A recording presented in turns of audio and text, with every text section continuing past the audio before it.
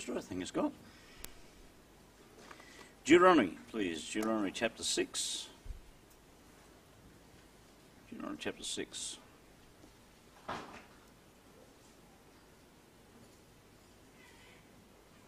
Let's read the first 5 verses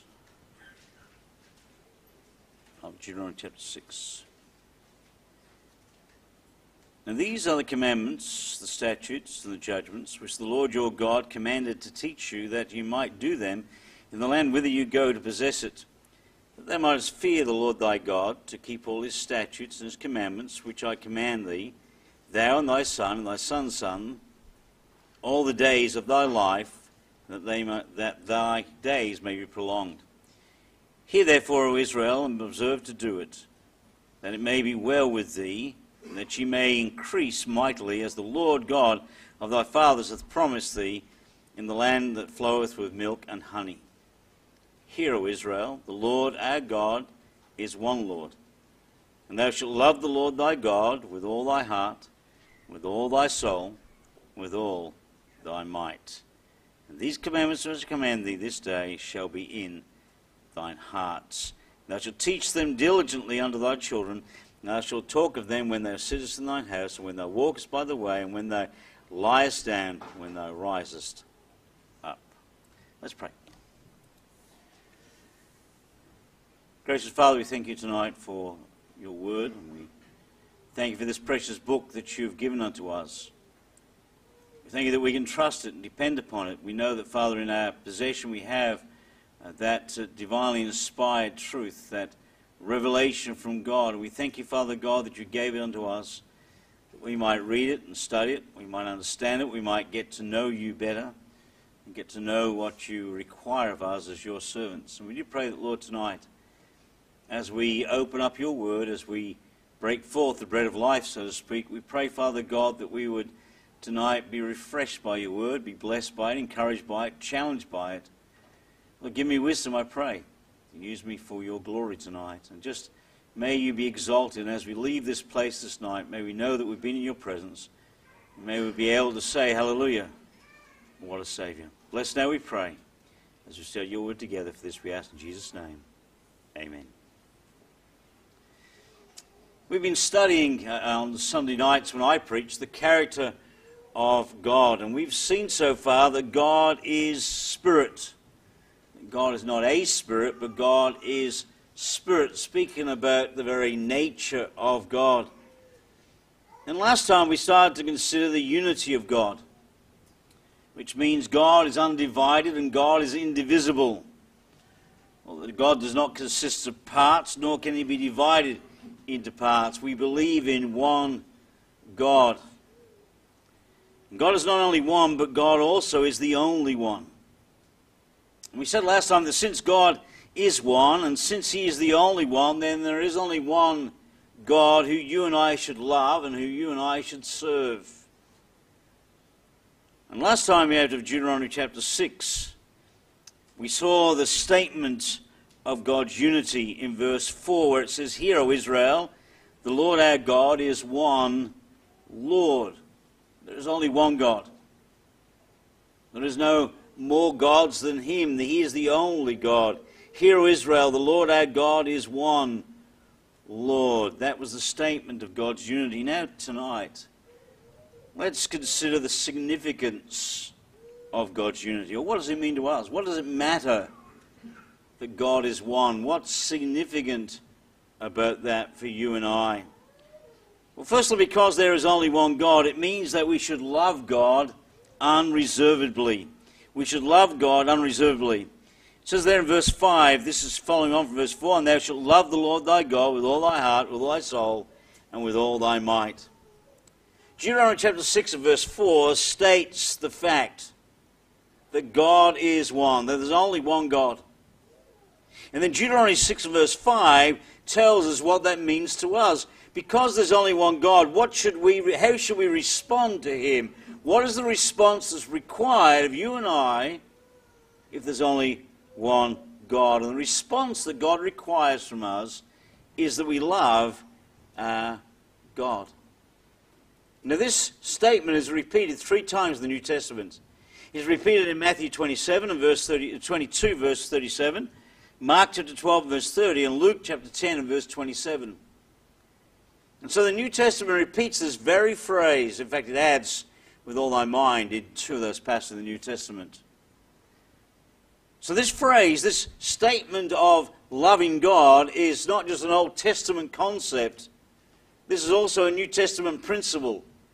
That what God requires of you and I, because God is one, is that you and I should love our God. In fact, since there is but one God, the Lord says to Israel here, or Moses speaking on behalf of the Lord here, says to Israel here in this chapter, he says, because there is one God, and that God is Israel's God, then Israel must love God unreservedly. And it's equally true for you and I who are saved. We've got to love God unreservedly. You and I need to love Him, as we'll see, with all of our heart and soul and our might. Now, if we're going to love God the way that God wants us to love Him, then it's important that we not only know about God, but that we know God. That we understand who God is. We understand who this God is that you and I love. Who this God is that we're supposed to love. Who is He? Hence the study that we've embarked upon here on Sunday evenings in the understanding the character of God. Because if you and I are going to love Him, we need to know Him. Because to know Him is indeed to love Him. Knowing God enables you and I to act rightly towards Him.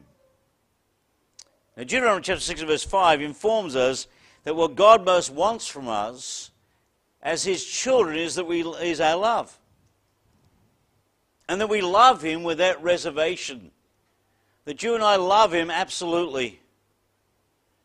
You know, we often think that what God demands of us as believers is that God demands 100 things from us.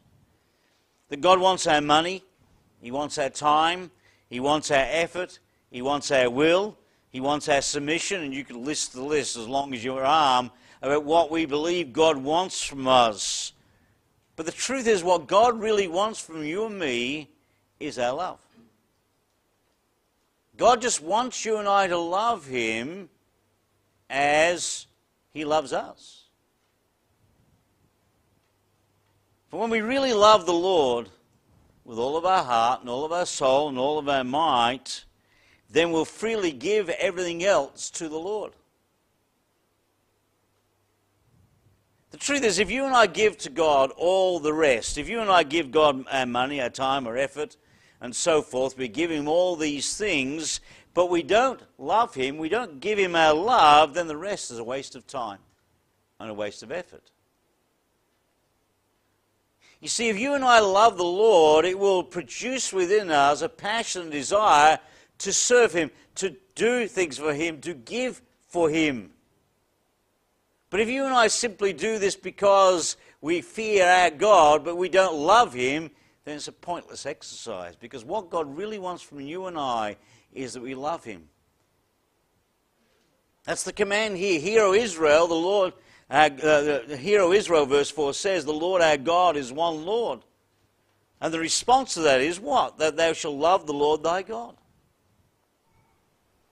One commentator said, because there is one God, there is but one person who deserves our undivided, wholehearted affection, and that is God. And as believers, we must give God our undivided affection. Because He alone is God, and therefore He alone is worthy of our love. We ought to love Him supremely. You know, the first and greatest commandment is that thou shalt love the Lord thy God. The Lord repeated that numerous times in the New Testament. This is the greatest commandment. We're to love the Lord our God. Somebody said, because there is... excuse me. Because there is only one true and living God, we cannot divide our love and attention between God and other lesser gods. If you and I divide our love between God and other things that are lesser gods, then you and I effectively completely reject the Lord. And the truth is we can't serve two masters. Look in Luke, please. Luke chapter 16.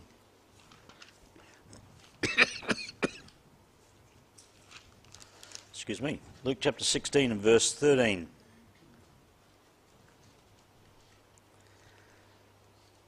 No servant can serve two masters. For you'll hate the one and love the other, or else you'll hold to the one and despise the other. You cannot serve God and mammon. We can't serve both. We can't love both. The truth is, however, that all of us can be tempted to love something other than God. You and I can all be tempted to make something other than God a God in our lives. That's why God commands this command of us, because it is, we potentially, all of us, can have lesser gods. All of us can love other things more than we love God. An example of this is found in 2 Timothy chapter 3, please. 2 Timothy chapter 3. 2 Timothy chapter 3.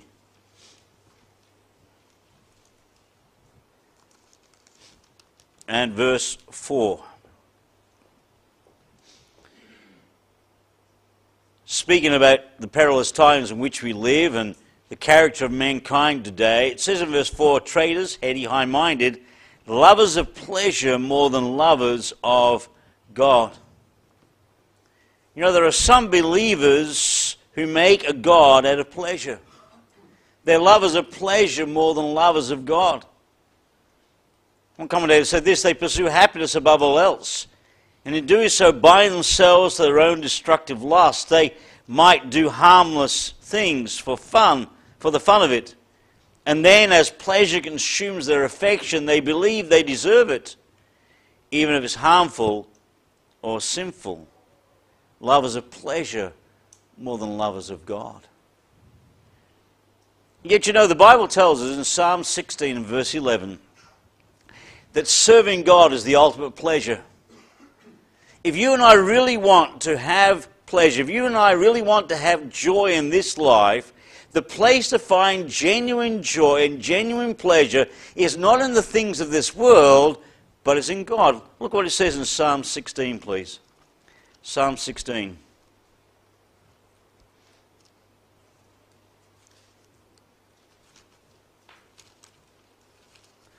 Psalm 16 and verse 11. It says, Thou wilt show me the path of life. In thy presence is fullness of joy. At thy right hand there are pleasures forevermore. A great verse. In thy presence is fullness of joy. At thy right hand there are pleasures forevermore. Serving God is the ultimate pleasure. Spending time with God is the ultimate joy. Living for God will give you and I many pleasures. But they only come as we love God first. You see, you and I will live for Him. You and I will enjoy being in His presence if we love Him. If other things occupy our time, if other things are more important to us, if we love other things more than we love God, we'll find those things occupy our time. And we'll seek to find pleasure and joy in those things at the expense of God. It's only as we love God and refuse to love pleasures themselves that we find real joy and real blessing. For whatever we love more than God, we make a God.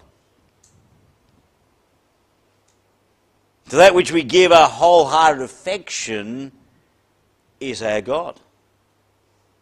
And we can make it any number of things our gods. We can make money our God. We can make food our God. We can make ourselves our God. We can make our families our God. Our employment our God. We can make sport our God. We can make all sorts of things our God at the expense of a relationship with the one and true God. And remember, we all serve a master, but we can't serve two masters. We have to choose to serve God or mammon. And if you and I will choose to serve God, if you and I will choose to love Him, if you and I will daily get to know Him, and therefore knowing Him, loving Him, and as we love Him, we'll draw closer to Him, we'll find that in His presence is joy and pleasure forevermore. We can serve God, or we can serve other gods. We can serve God, or we can serve other faiths, other ideals.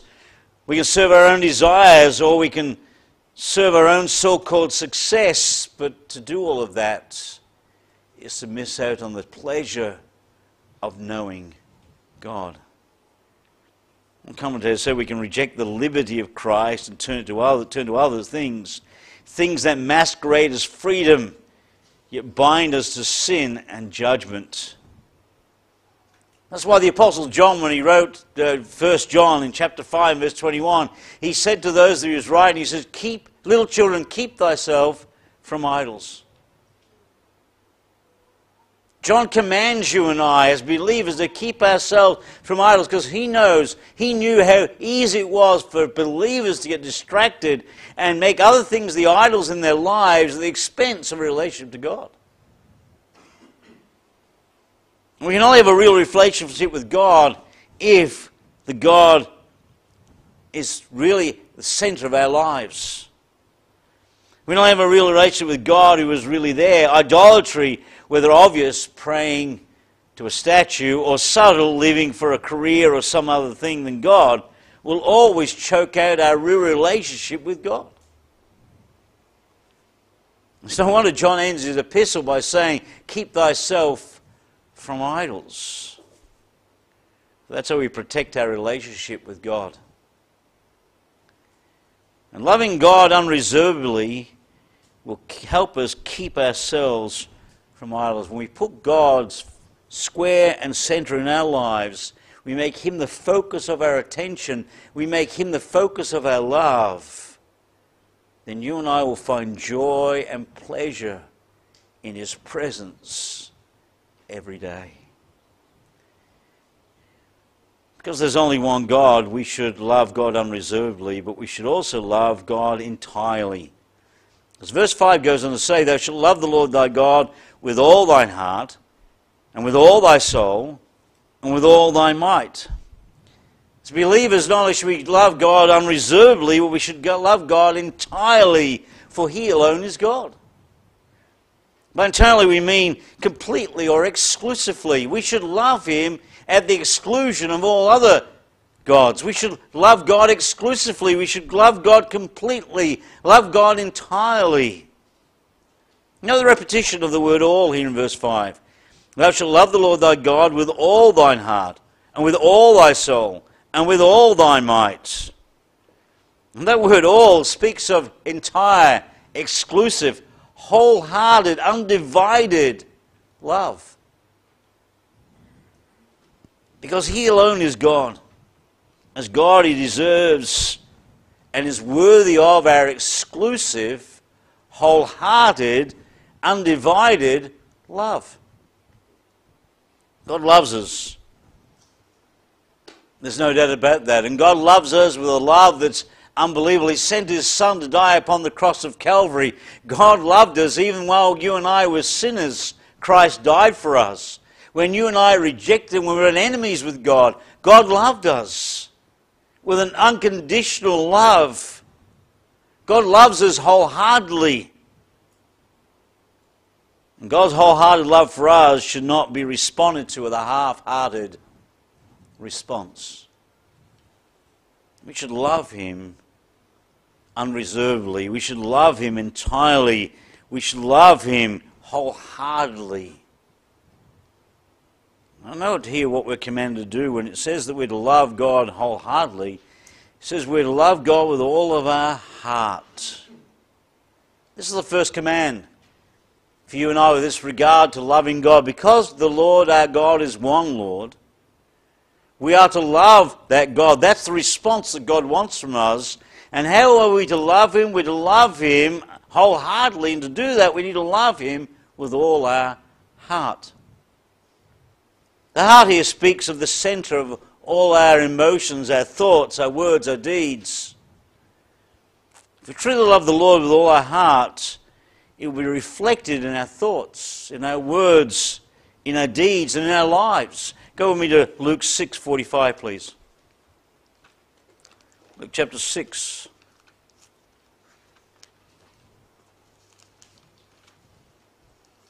And verse 45. It says, "A good man out of the good treasure of his heart bringeth forth that which is good.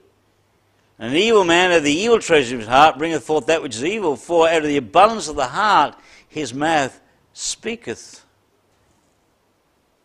The heart is this place where we speak from. This is the very thing that we are in our heart is what we really are.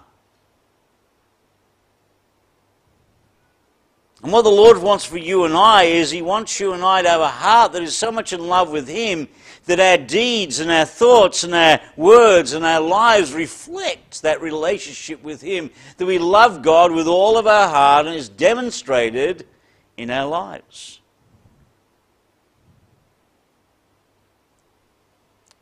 One preacher said this: God loved us and He alone deserves our wholehearted, undivided affection. The demand with all the heart excludes all half-heartedness and any division of the heart in its love. And if you and I would get this kind of love, if you and I would love the Lord our God with all of our heart, it would transform us. It would make a transformation of our lives. It would result in radical change in us.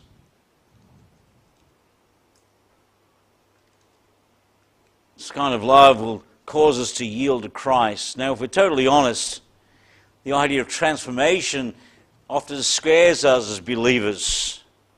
That's because we know that transformation will result in radical change in us that could be quite uncomfortable if you and I really do love God with all of our heart, and then God starts to change the way we are. That transformation can often feel uncomfortable for you and I as believers.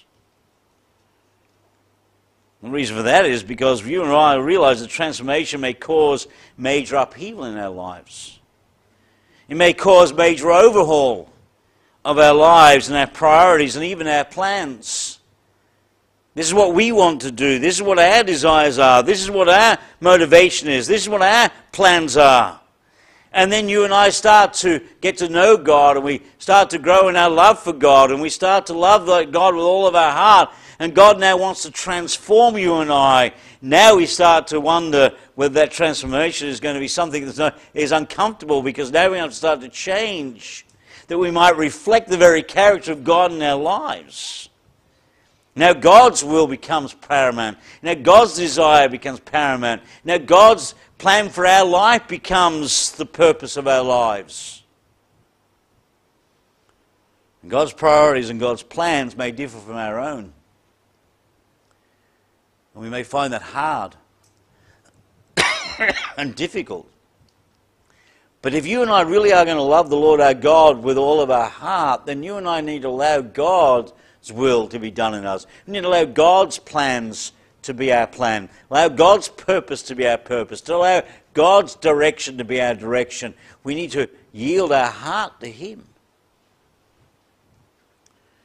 And if we truly love God entirely, then we must love Him with all of our hearts. And when we do, as Romans 12:2 tells us, then we will be transformed by the renewing of our minds. God will transform us so that our thinking changes. For as a man is in his heart, so thinketh he, so speaketh he, so is he. And as we start to be transformed, as we start to grow in love for God, God transforms us by the renewing of our minds, and now we start to think like Him, start to desire what He desires. You know, the heart is first mentioned as the seat of the emotions, generally, and of love in particular. We are to love God with all of our heart. And when we do, that means we love, the one who loves God with all of his heart loves nothing in comparison to Him, and nothing but in reference to Him. It means those of us who love God with all our heart are ready to give up, to do, or suffer anything in order to please God. You and I will give up anything for God. You and I will suffer anything for God. You and I will seek to serve God at any cost because we love Him.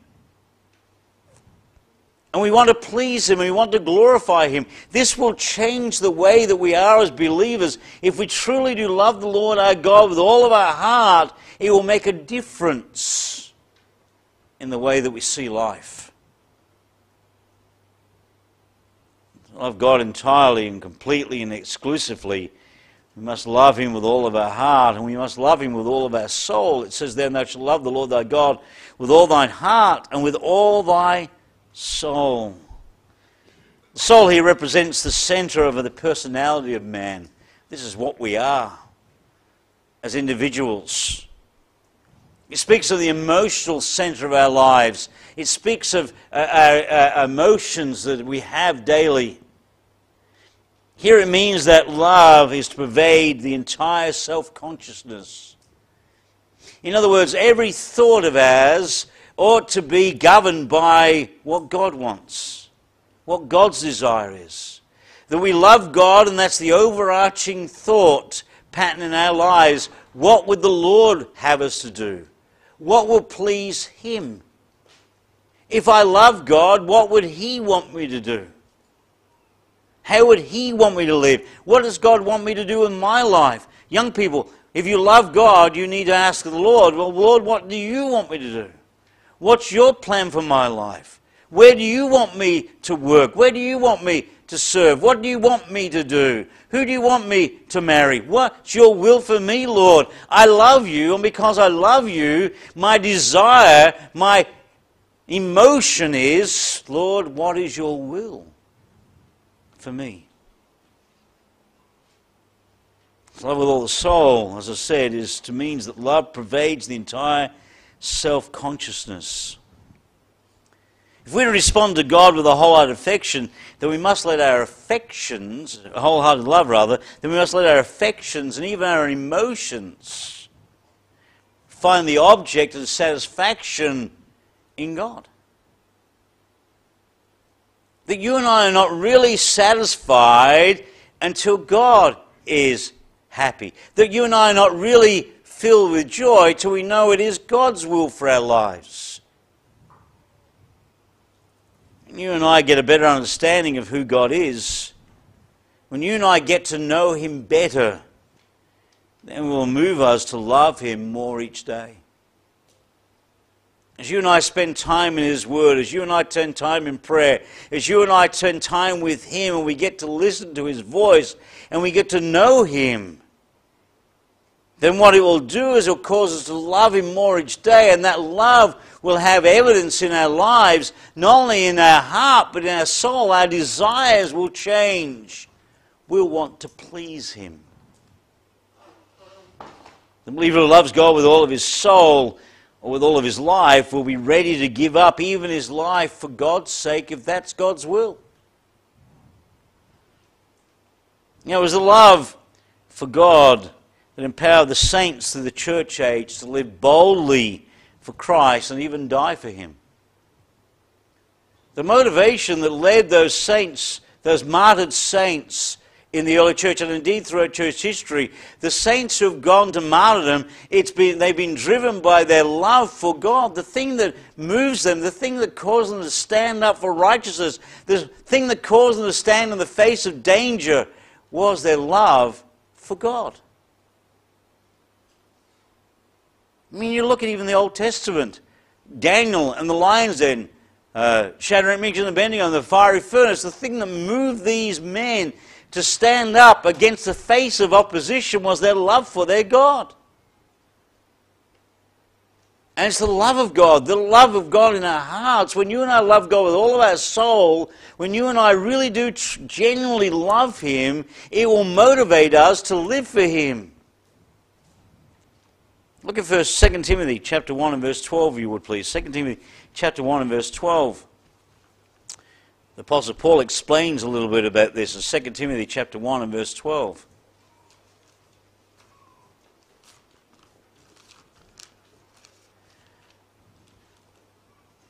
says this. He says, for which cause I also suffer these things. He's going to explain to us why he's willing to suffer. Nevertheless, I am not ashamed, for I know whom I have believed, and am persuaded he is able to keep that which I have committed unto him against that day. The Apostle Paul says, I'm willing to suffer because I know who I have believed. I know the God in which I trust. I know who he is. I have a relationship with God. I know him personally. I know him intimately. And because I know whom I have believed, I'm willing to suffer for him. That's how Paul could be bold in his service to the Lord. Even when he was facing death, when he was stoned and left for dead in the gutter, when he was chased out of cities, and right here in 2 Timothy, as he's waiting for his execution, he's in prison, Roman jail, not far now until he will finish his course, and he will die for the cause of Jesus Christ. The Apostle Paul said, I know whom I have believed, therefore I'm willing to suffer these things, because I know the God I serve. I love my God. Paul knew that God, the God he was serving, and that knowledge moved him to love God entirely, completely, and exclusively. And so when God asked of him to suffer, the Apostle Paul said, I'm willing. And when we know how great God is, when God and his glory becomes the great fact of our lives, when we love him with all of our soul, then you and I will truly live for him. To love God entirely, we must love him with all of our heart and all of our soul and all of our might. And thou shalt love the Lord thy God with all thy heart, with all thy soul, and with all thy might. The word might here means strength. It speaks of our ability. It speaks of our power. As one commentator put it, he loves God with all his strength, who exerts all the powers of his body and soul in the service of God, who employs in his service all his goods, his talents, his power, credit, authority, and influence.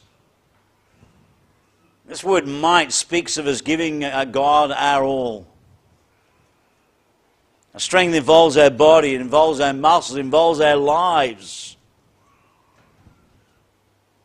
And to love God with all of our might is to give ourselves totally to his service. And this love of God with all of our might starts within.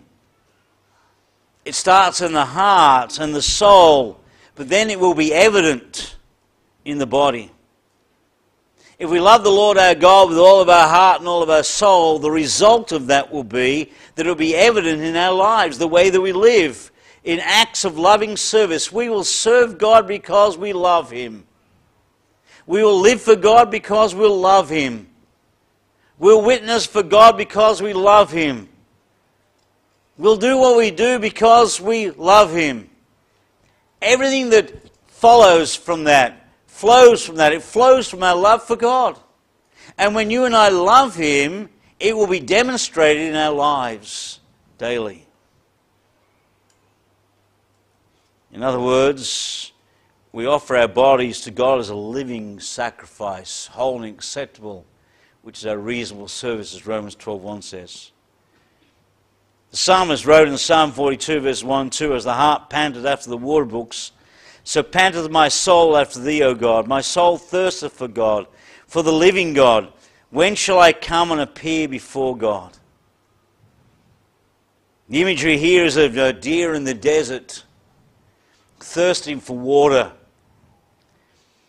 And the deer makes seeking and finding water his number one priority of his life. The deer wants water. The deer is seeking after that water, panting after the water. That's the number one priority that deer has in his life. As he's in the desert, what he wants to do is find water. And when we love God with all of our strength, with all of our might, seeking and serving him will become our number one priority. It'll be the number one passion of our lives because we love Him. Like the deer that panteth after the water brooks, you and I will pant after God. We'll seek Him with a passion, and we want to serve Him from the depths of our hearts for His glory. You see, serving God is not about actions as such. Serving God is about relationship.